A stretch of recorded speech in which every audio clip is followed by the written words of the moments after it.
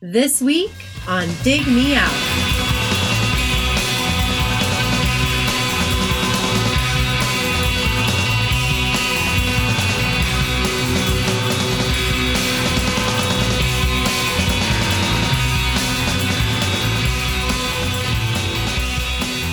With your hosts, Jason Ziak and Tim Minichi. Jay, we're back again with another episode thanks to our Dig Me Out Union on Patreon. You can help us make the next episode happen by joining us at dmounion.com or digmeoutunion.com. Speaking of the union, Jay, new union member. Need to say hi. Mike Bankhead. Oh, yeah, from Twitter. From the Twitter. You know him from the Twitter. He's a musician out of Dayton, Ohio. And we've corresponded with him many times over Twitter about various things. Yeah. And he finally wanted to see what this whole Discord thing was about and start voting in the polls. So he joined us over at He wanted Patreon. to find some folks to talk about the new Our Lady Peace record. And I was like, well, we've got a channel just for you. Yes, the busiest channel with lots of opinions on our Discord is somehow the Our Lady Peace channel, followed closely behind lately by the hard rock and heavy metal channel. People are really digging into a lot of obscure stuff. I think we should thank Peacemaker for that, because I don't know if you're watching Peacemaker, Jay, but every week there is a new classic rock assortment. I just watched the 4th episode. There was Faster Pussycat. There was the intro, or just throughout the show? There was a whole emotional scene set to House of Pain by Faster Pussycat. Okay. Did not expect to hear that in 2022. Was amazing. It was amazing. And there's there's a 400 song Spotify playlist put together by James Gunn, the director and writer for the show. So all it's not just the stuff that is in the show, but stuff that was also influenced in terms of when he was putting together everything. Kind of reminds me of Yellow Jackets, and all the 90s music that's in that. It's a huge part of the show. So yes, I got to get Showtime so I can check that out. But we have one of our patrons here, Jay, speaking of patrons, and he's been here before. Last year he joined us, his first pick, Royal Trucks. We did that a year ago. Then he joined us for the Soundgarden Roundtable. Had some great insight, being from the Southern California area, and SST Records and their early start, Soundgarden, in the 80s. And he's back. A very interesting pick with this one, a band we have not covered. Welcome back to the show, Rudy Stoll. And how you doing? I'm good. Good to see you guys again. Thanks for having me on here. And I know you were traumatized by Royal Trucks, so I wanted to go for something a little more mainstream this time. I don't know if traumatized is the right word. I think our headspace maybe could not handle everything that we were hearing. But you went from minimal to maximal in terms of volume. Maximal? Is that a word? Maximal? No, but we'll go with it. It should be minimal and maximal. Those should be the two ends of it. Share with the audience, please, Rudy, your pick for this episode and why you picked it. So back in the day, and I always hate to sound like the old guy, but 1990, the way I got turned on to a lot of new music was either by reading Spin or watching 120 Minutes on MTV when the M stood for music. And it was always that was a really good program back in the day. You guys are a little bit younger than me, but I'm sure you watched 120 Minutes. Mm-hmm. And I remember seeing this band come on. It's funny. I was talking to a friend of mine about it. They had a little blurb at the front that said the name of the band, the song, and the album at the front of the song, or the video, and at the back of the video. And if you didn't catch it, you'd miss it. And I saw the video to Taste off this album, off the Nowhere album by Ride. And it blew me away. I really liked it. But it was, when I bought the album, the rest of the album, Taste is not really representative of the rest of the album. I thought it was kind of a jangle rock, kind of in the vein of REM or something like that from that song. And when I got the CD and put it on, it was like, whoa, this is a whole different animal. Jay, Yes. you familiar with Ride? Had you ever listened to Ride before? I became familiar with them probably later, like when we started this podcast. Mm-hmm. I guess my intro to this type of music would have been Catherine Wheel. So in conversations or related to that band, they would come up. And I think I gave them a listen here or there, but hadn't spent time with a full record. Okay. Yeah, I'm in the same boat because I got into Catherine Wheel around the Happy Days album, which doesn't sound anything like this. Right. But shortly thereafter, I heard, My Bloody Valentine, and was confused for a long time by that band. It took me those were like the tumblers were not clicking when I first heard that band. It probably wasn't until the 2000s, well into the 2000s, where I went, oh, this makes sense now. And that's when I think I heard Going Blank Again was my first exposure to Ride. And also heard some like Lush, those sort of bands that were happening. And then we did the Shoegaze episode. I listened to some more Ride. But I don't think I ever really, other than maybe Vapor Trail, I don't think I had heard, or Siegel, I don't think I'd heard much off of this record. So I definitely had not listened to it all the way through. I don't have it on CD. I have Going Blank Again, and I have, what is it, Tarantula? Is that the third record? Yes. I have those on CD. And I've heard the new releases because they've actually been back together and put out new material. But I think I actually knew the band primarily because when they broke up, was it Andy Bell that joined Oasis? Is that right? Sounds right. Yeah. I think when they started stripping original members out of Oasis, they brought in Andy Bell to play bass, I guess. I believe so. I'll have to check with the. Yes, he played in Ride, Hurricane #1, Oasis, and BDI. Hurricane #1. I remember that band. That was like around for a minute. Yep. Got it mixed up with Hurricane. Totally different band. But he plays guitar in this band, right? Or no? Yeah, maybe he was second guitar in Oasis. I don't know. Let's go to the Oasis. Well, we'll do that in a minute.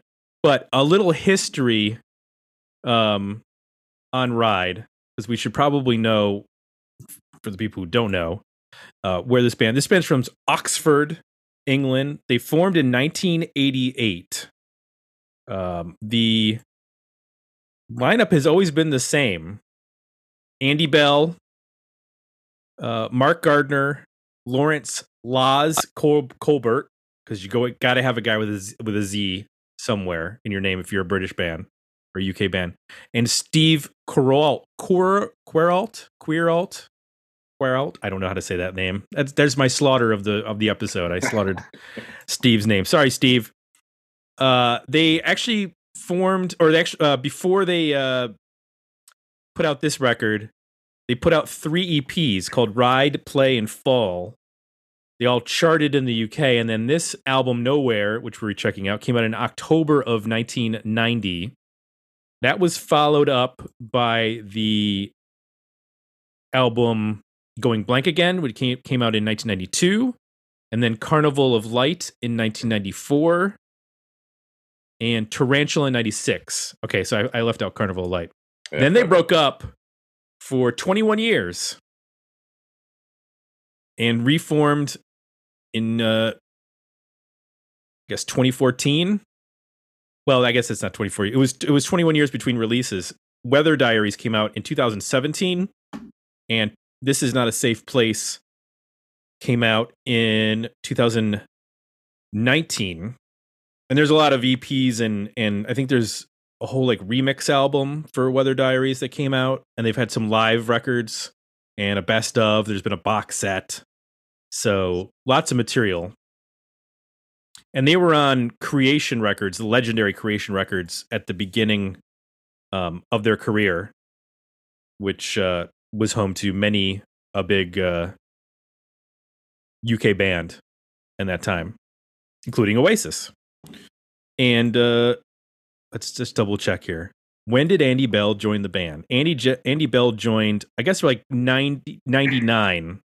So we would have seen him. He played bass in Oasis. We would have seen him when they were touring with Travis, Jay. Oh, okay. Andy Bell was on bass for that. Yeah, I saw it mentioned he had done some writing with them too. Yeah, I'm not surprised. Yeah. And then the other they had the other replacement was Jem Archer. Jem. Come on. That's a good name, but it should be Jez. Got to get a Z in there. That was the other replacement guy. When they kicked out like the guys that looked like bar band guys from Manchester. So over at Patreon, the patrons vote. We'll give away the results when we leave our final or reach our final verdict on this record. But we got a lot of comments on this episode. David Gorgo said, one of the best albums of the 90s, despite sounding like it was mixed underwater. It's sort of a backhanded compliment there. Yeah. Frank Garcia Hale says, absolutely worthy album. Richard Waterman says, I'll take this over Loveless any day. Whoa. Throwing down the gauntlet. The first 4 songs are great. Love the drums on Dreams Burn Down. This album is a weird mix of rock, shoegaze, dream pop, and neo psychedelia. I agree with David's assertion that the mix is a bit off. Willie Dillon, I'm a fan of shoegaze, but for some reason that doesn't do a ton for me. I went with a better EP. Vadum Taver said, I enjoy Nowhere, but nowhere near as much as Going Blank Again. Part of that is having to do with that I'm not a fan of the way this record sounds. Oftentimes, all around, it's just too muddy, and I think that Andy and Mark are both right on the brink when they discovered how to write great songs, which they continue to do today.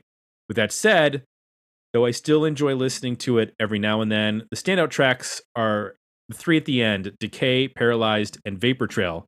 Now, he's going according to the vinyl version. Since we're a 90s podcast, we're talking about the CD version because nobody bought this on vinyl in the United States in 1990. So the vinyl version has 8 tracks, correct? 8, and the yes. CD has 11? Correct. Because neither of those are available in streaming. So the streaming version has 15. So yeah, there's a re-released version that has more tracks on like Spotify and stuff. But I went with my ripped from some website somewhere MP3s in 192K. I don't think that affects the mix at all. Yeah, I'm sure that really enhanced the muddiness. It just adds to the overall flavor, Jay. Sure. I did hear that they asked that their music be taken off of Spotify, so I don't know if that has something to do with it. No, this has been a couple weeks I've been listening to this. A joke. The only version available is labeled expanded. So yeah, I'm not a huge fan of the expanded. I like the original CD format. I never got really into the expanded songs, which some of them are, I think, pulled from those early EPs. Mm-hmm. Kyle Bittner said, I found this album to be brutally loud and harsh at times. I prefer Going Blank Again because the production is a bit warmer, but this is still a worthy album. In a Different Place was a standout track for me. Gavin, a really cool sound. I like the music, but not a fan of the vocal. As a result, I use it as background. So this has to be an album as I don't really separate the songs. Interesting. Whitney says, Whitney Beeler, I'm with Gavin on this. I can't see myself sitting and fully engaging in this because I'm always on the lookout for riffs, harmonies, hooks, etc. I'd play it as background music, though. It's shoegaze, so it just kind of meanders, but that's me and my personal taste as much as anything. I do think Decay, Nowhere, and Vapor Trail are good. It's a better EP to me. Steven Musinski wrote a lot. I'm going to have to chop this down a little bit. Oh, he asked about what version we were reviewing. He said, I think this is for sure an album entirely worthy of its praises and accolades, and there are a lot of them. Sure, there's some glaring production issues here, but when I think about this album strictly in the context of what I know about the late 80s and early 90s, all I hear is a fantastic debut record that played a major role in pioneering a sound. And then Patrick Testa said, the vocalist doesn't create much to marvel over. He minds territory very common in the 80s, but this Ride record is chock full of uniqueness, whirling noises, and various electrical and industrial sounds and songs. Yes, there are plenty of songs in there for you to snack on while you digest the droning and dreamy audio meal. At first, it feels like an overly consistent sound throughout, but repeated listens allow the brain to see varying styles and emerge out of the sonic background like an audio version of a magic eye. Wow. Patrick's going deep. I love Patrick. I especially love the 60s psych song. As it turns out, the vocals provide a welcome consistency and a great complement to the hazy music. That was our folks at Patreon contributing their thoughts. Jay, let's share our thoughts. Tell me one thing you liked about Nowhere by Ride. I heard those things mentioned in the comments pop out pretty immediately, and they stood out to me as being unexpected and a little different than maybe what I assumed or what you might typically think you would hear in a shoegaze. So a couple that I really enjoyed. I kind of liked the vocal. I liked particularly like a song like Seagull pulls you in with this somewhat odd harmony that I did not expect. I also felt like the vocal was up front, which I'm expecting with a shoegaze record for it to be buried, and it's not. So I just thought like the vocal approach had a unique take, particularly in those harmonies. The other thing was the drumming can be pretty bombastic. I mean, like Kaleidoscope, there's some Keith Moon style like fills going on there, which I also didn't expect. So it creates, I think, some surprises and keeps me guessing a bit.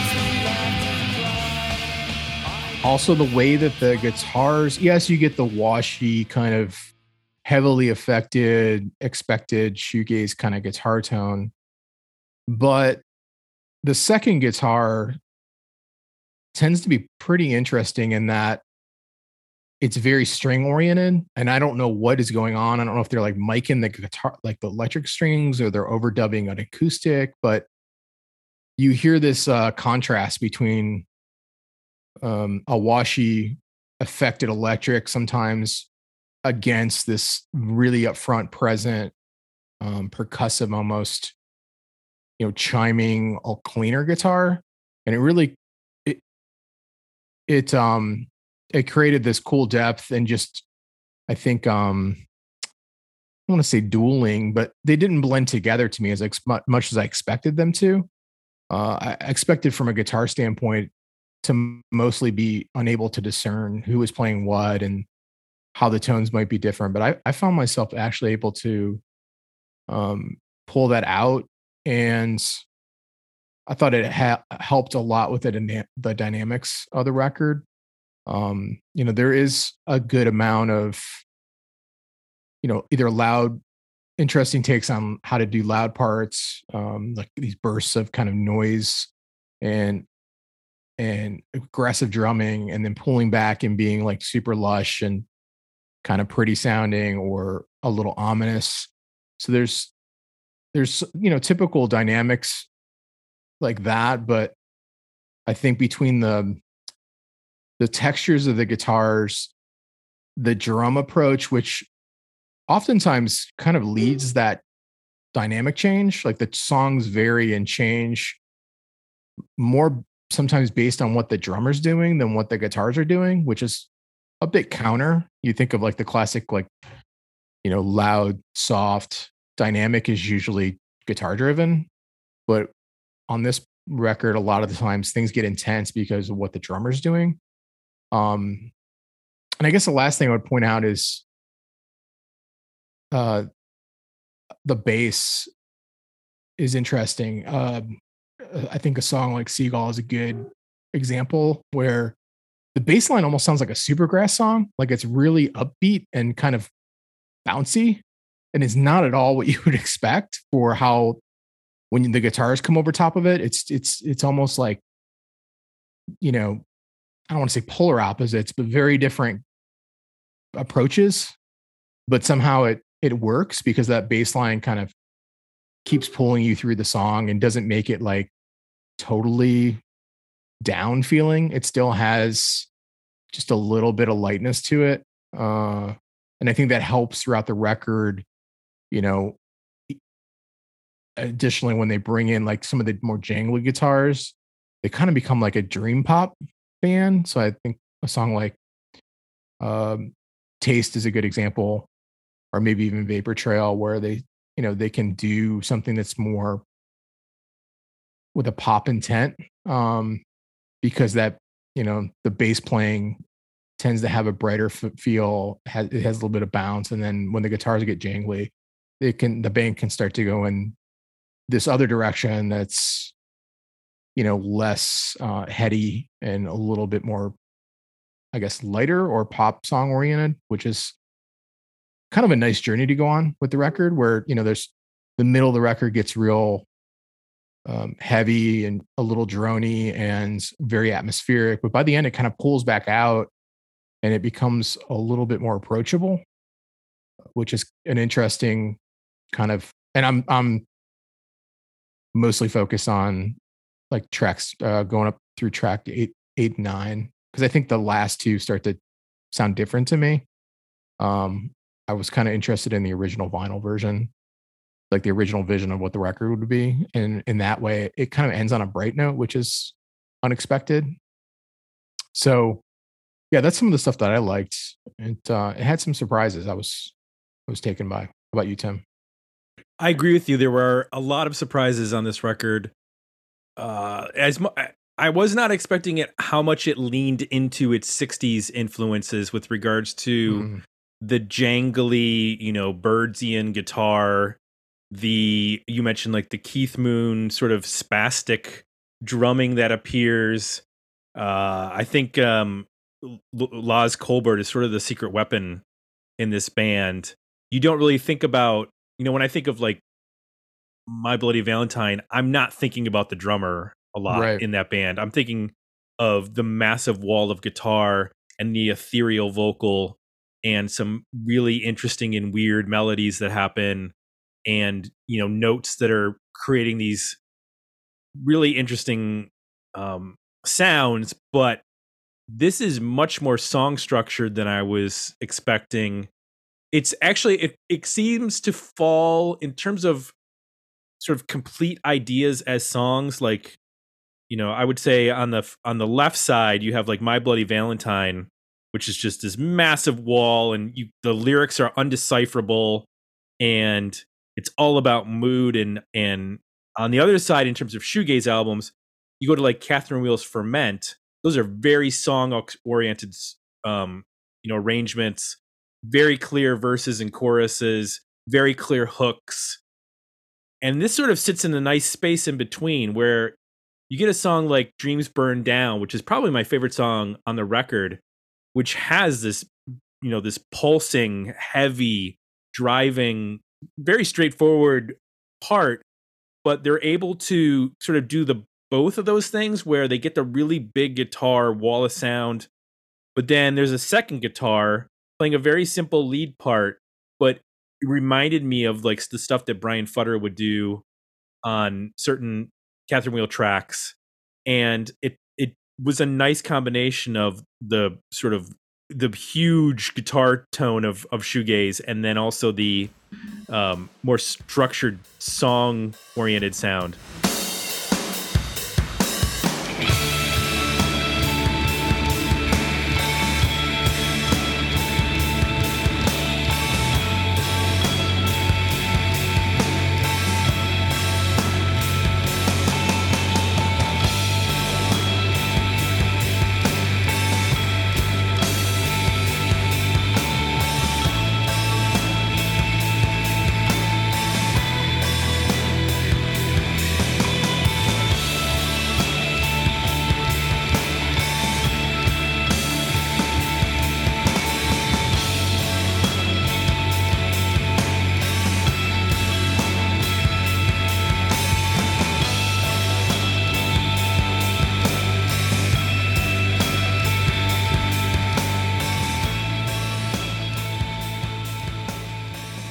that to me, balanced with songs like Taste, the jangle pop or the dream pop of some of these songs, provided a nice flow that I can hear where people were talking about. Well, you can put this on and it can just sort of wash over you in the background, and it kind of can run together. But I think if you actually drill down into some of these songs, there are some pretty interesting sounds that a lot of other bands weren't tackling at the time, especially in the terms of those 60s sort of psychedelic jangle sounds that are not found.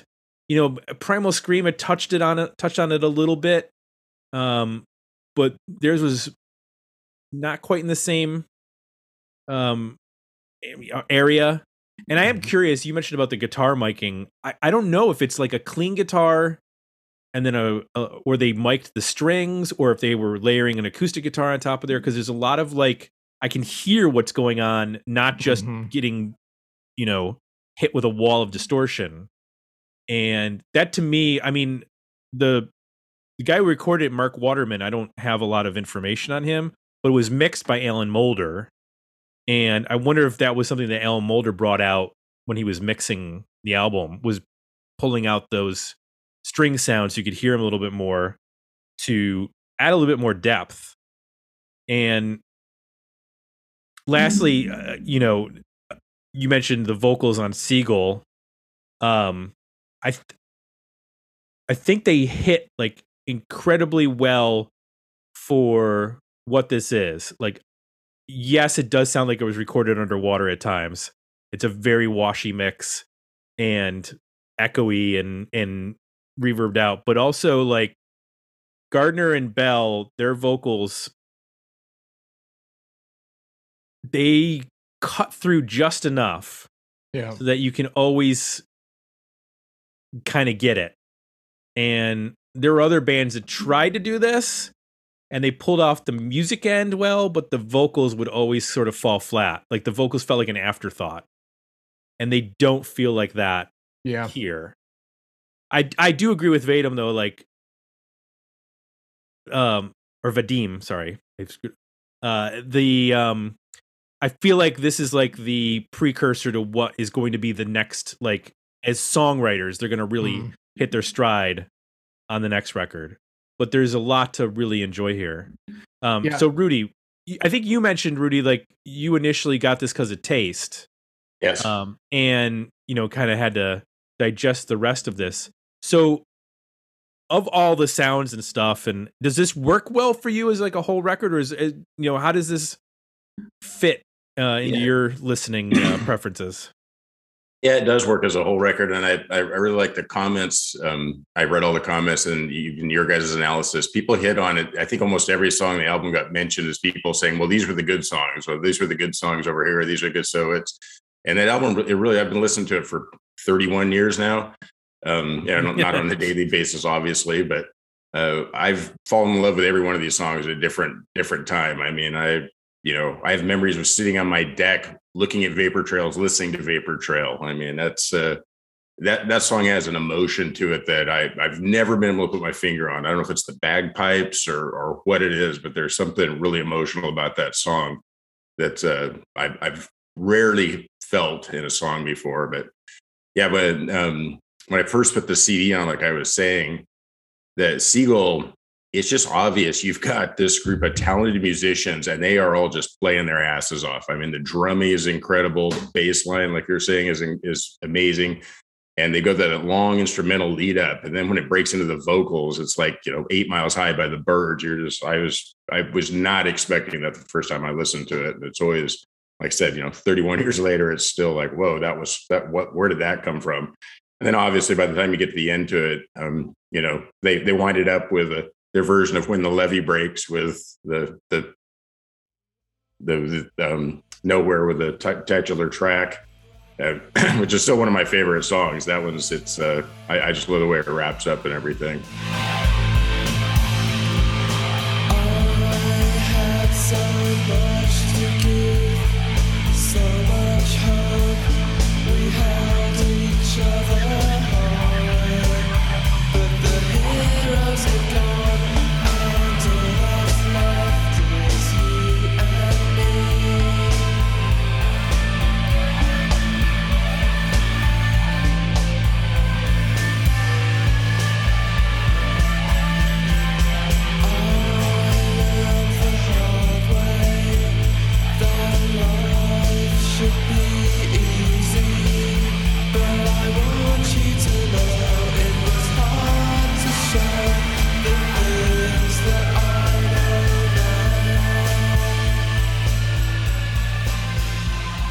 I do think that for me, it ends in the right way with Nowhere. Like, I like that big bombastic sort of ending for this record. I can see why on the vinyl version they would end with Vapor Trail.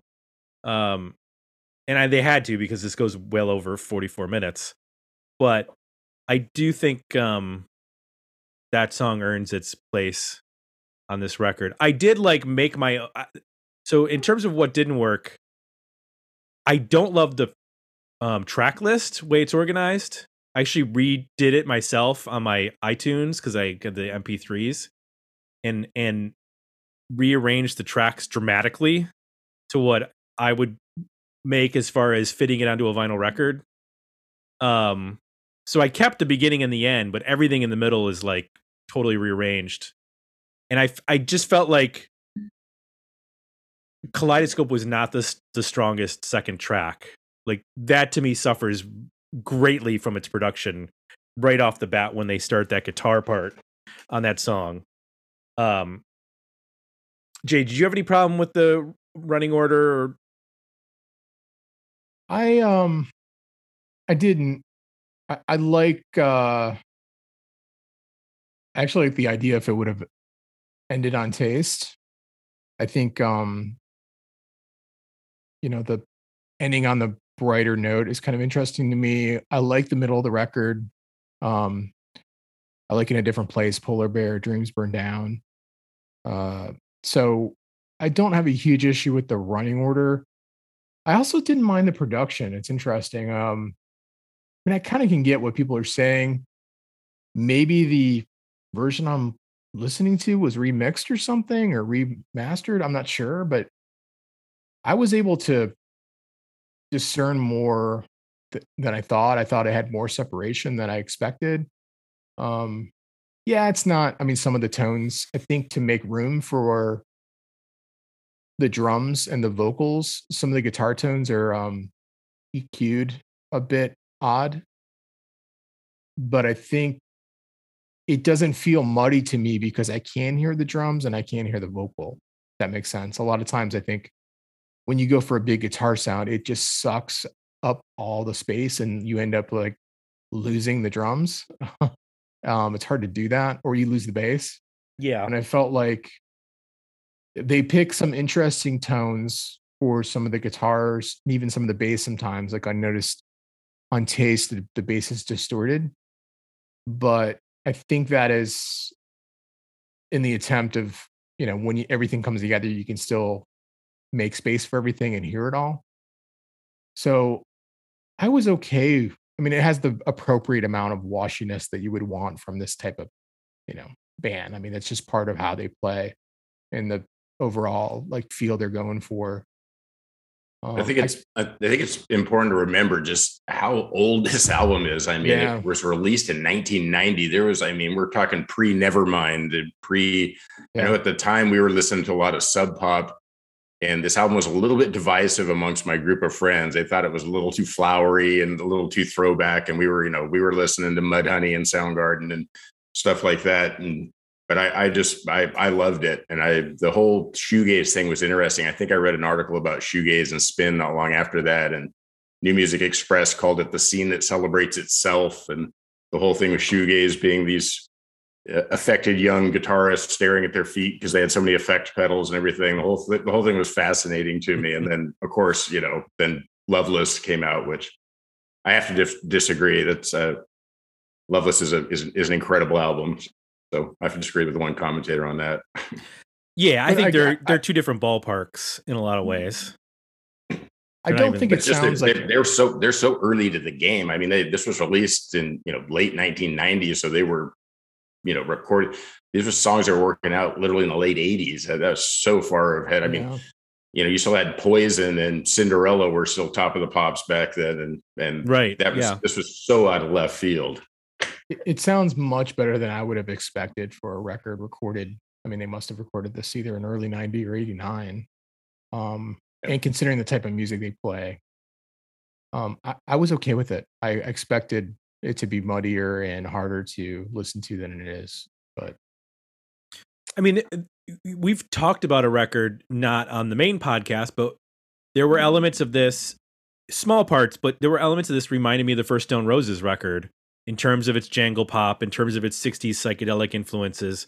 And we talked about on one of our 80s episodes. Yeah. This is a mixed and a little bit differently and recorded a little bit differently, but you can still hear those, like Kaleidoscope, that clean guitar. I don't know if there's any, there's probably some effect on it. There's probably a little bit of chorus or something on it, giving it that shimmy, but that wouldn't sound that far off from that Stone Roses record.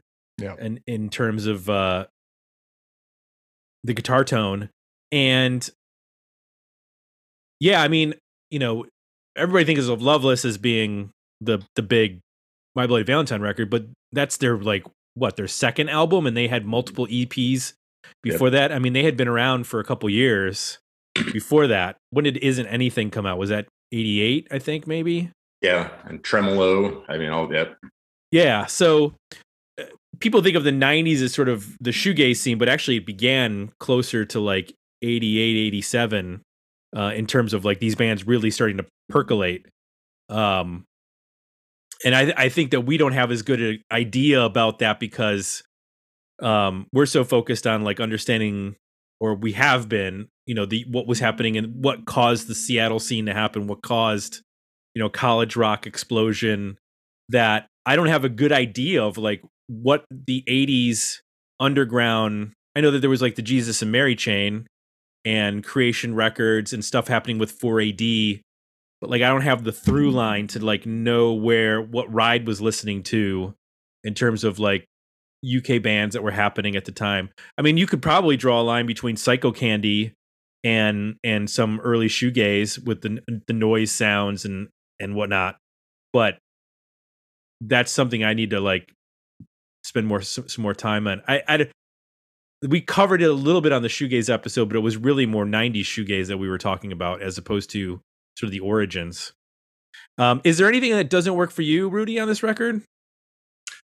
No, I guess it's got a little. When I first listened to it, it had some sameness to it that it was. I thought it kind of drug, but the more I listened to it, the more I saw the guys really are brilliant musicians. Everybody in that band is incredible, and it really holds up well to repeated listenings. I think that's the indication of any great record, and I would put this as one of the great records to ever come out. Is it just really holds up to repeated listening, and you really feel like you're getting what they're trying to impart on it. So, all in all, it's I've been obviously since I made the pick, I've been listening to it in my truck, during the day and stuff, and I just fell in love with it all over again. It's just such an amazing album. And this, I don't know exactly what the reviews were at the time, because, stuff like Pitchfork and what have you didn't exist to tell us what to think. But it has ended up on a lot of like those retrospective lists of, the 1001 albums you have to hear before you die, and Pitchfork's top 100 albums of the 90s, and Spin's top 300 albums of the last 30 years, and Enemies picked Vapor Trail as the 81st best song of the 1990s, and same thing, Pitchfork picked it as the 145th best song of the 1990s. The sun will blind my eyes. I love you anyway. Thirsty for your smile. I watch you fall away. You are a vapor trail in a deep blue sky.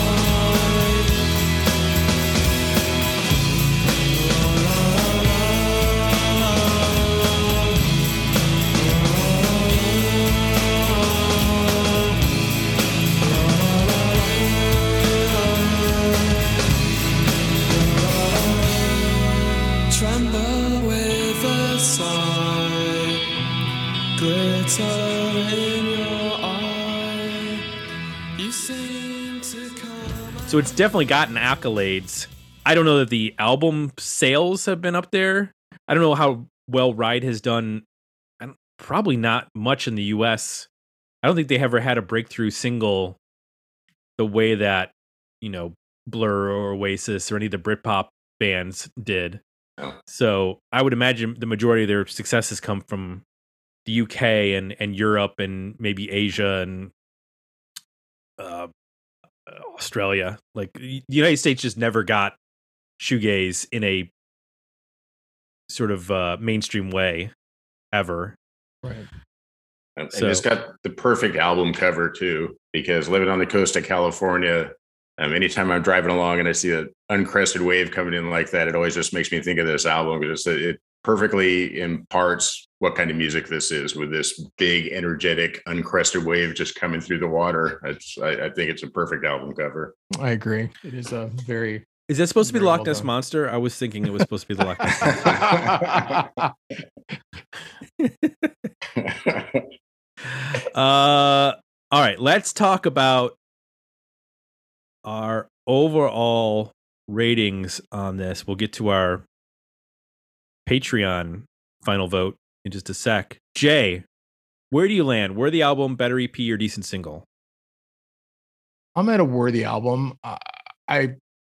I struggle a little bit. Obviously, the 15 track version is a lot to take in. I think the CD version, I think Here and Now, Here and Now and Nowhere feel like those two songs go together to me and they sound different. So it's a little pieced together, it feels.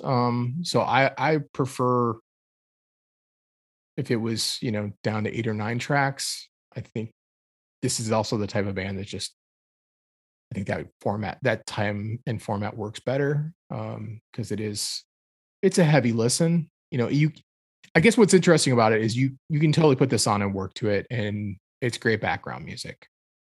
You can also actively listen to it and start pulling apart what's going on and really get a lot more from it.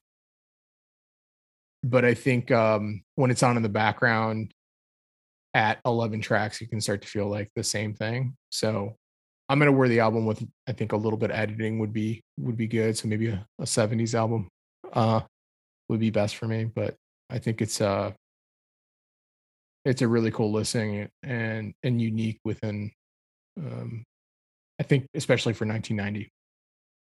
I agree. Worthy album. Like I said, I did my own version. So this is my track list. I have an 8-song version, lasts 40 minutes. Nice 4 songs per side vinyl. I open up with Seagull, then I go right to Dreams Burn Down, Vapor Trail, and Taste. That's my side. That's my A side. And then my B side is Here and Now, In a Different Place, Decay, and End on Nowhere. I'm pretty happy with that. It's got a Led Zeppelin 4 feel to it for sure that way. Yeah. So Rudy, you joining us Yes. with the Worthy album? Absolutely. Yeah. All right. Still one of my favorite albums. Well, the Patreon community by a 70 to 30, I guess you call it a landslide vote, said Worthy album. No decent singles. Just we had a few better EPs out of the votes. It looks like a few people mentioned it in the comments, but the vast majority were on the side of Worthy album. And I hope people will check this out if they haven't. I know shoegaze is like the hard genre to sell certain people on because of the connotation of the noise and the big guitar and feedback and whatnot. But I feel like this would probably be a good entry point because it's not overwhelming in terms of its, guitar tones and stuff like that. And that's such a lump category too. I know that they didn't like, I was reading some stuff and they said they didn't really like having that name stuck to it. And yeah, if people are thinking that, well, if My Bloody Valentine is typical shoegaze, this is so unlike My Bloody Valentine. I mean, the only similarity is that they're loud, noisy albums, but like Jason said, you can understand the vocals in this. And I love My Bloody Valentine, but we tend to lump everything. We have to categorize everything. So have this in with, the same as Catherine Wheel and Lush and all these other bands. Like that's a pretty broad category. I feel like when Dreams Burn Down, when they start bending that tremolo, you're getting into some shoegaze pretty heavily. You know, maybe it's not a shoegaze album, maybe they're just shoegaze elements or songs to it. I think there is a case to be made that it's got more dream and jangle pop in a lot of cases, based on what we've talked about. But they let it rip on a couple songs, and I'm okay with that. I'm happy that they do that. I also just love the drum intro on Dreams Burn Down. I just think that's cool as hell.